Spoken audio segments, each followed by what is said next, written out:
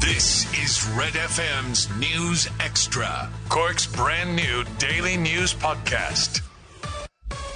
It's Wednesday. Good afternoon. I'm Lana O'Connor with Red FM's news podcast. A Cork senator is calling for the Health Minister to do everything he can to speed up the introduction of legislation to govern the storing and disposal of human tissue.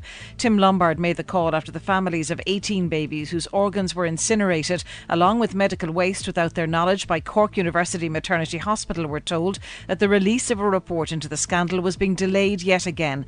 Families have complained of several delays in releasing the draft report and are calling for it to be released immediately. It was due to be given to families at the end of last month. However, none of the families have yet received a copy. The Human Tissues Bill has been discussed since 2006 and was due to be brought to the Oireachtas by the end of last year. Senator Tim Lombard says the delay is inexcusable. The last 12 months have come and gone. These parents have got no security when it comes to the legislation that's been promised.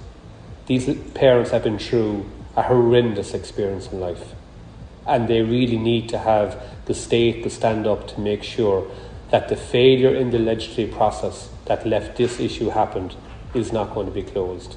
President Michael D. Higgins has described the Republic of Ireland's win last night as an historic achievement. The girls in green secured qualification for next year's Women's World Cup by beating Scotland at Hampden Park, marking the first time the Republic of Ireland women's team have qualified for a major tournament.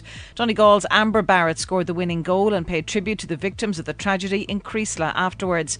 Ireland manager Vera Pauw says the effort her team put in last night was special. I'm so proud of these Tigers. They just give their whole heart and everything they have for each other, for the country, and the way that they are capable to do that throughout 90 minutes, and nobody ever thought on ourselves just about the result and about winning.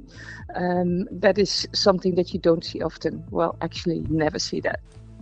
Angela Lansbury has been remembered as an icon, a legend and a gem following her death at the age of 96. The actress, who lived in East Cork for many years, was best known for starring in Murder, She Wrote and as Mrs. Potts in Beauty and the Beast. The Oscar nominee passed away at her home in LA just 5 days before her 97th birthday. Will Mabity, a movie expert, says she leaves behind an enviable legacy.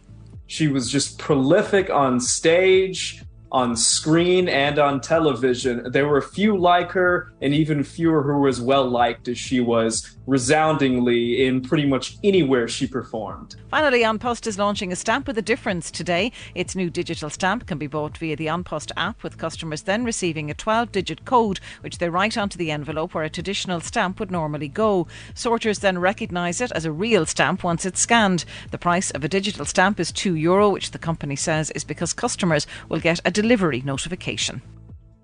Catch up on Cork with our new daily news podcast, Red FM News Extra. Starting with football in the FAI, I've apologised for any offence caused for a song sung in the dressing room after last night's win over Scotland. Footage on social media last night appeared to show members of the Girls in Green team singing Ooh Ah Up the Ra in the aftermath of their qualification for the World Cup.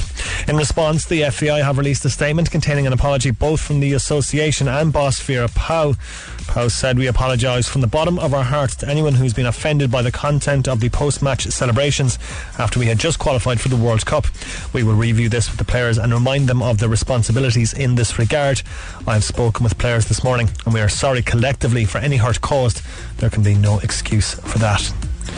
In the Champions League tonight, Liverpool take on Rangers at Ibrox. Kick-off in Glasgow is at 8 p.m.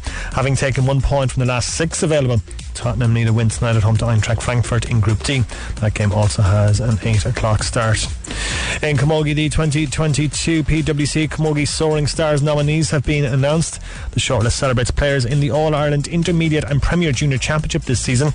Beaten intermediate finalist Cork have 7 nominees: goalkeeper Stephanie Bozang, defenders Aisling Maloney, Nia Valeri and Kate Kilcommons, midfielder Rachel Harty, and forwards Joanne Casey and Lauren Homan. The Soaring Stars team will be announced at the PwC Camogie All-Star ceremony on November 26th in Croke Park. And the Harty Cup gets underway today. There are 2 Cork derbies as CBC face Guad Closh Vera and Monaster Huig in Church Road. Watergrass still the venue for Middleton CBS versus St Comans Fermoy. Elsewhere, St Francis College Roachtown take on Thurles CBS. Public School Trinode and FE all take on Our Lady's Templemore. They all start at 1:30. And that's the sport on Cork's Red FM. The 5 biggest stories in Cork today. This is Red FM's News Extra.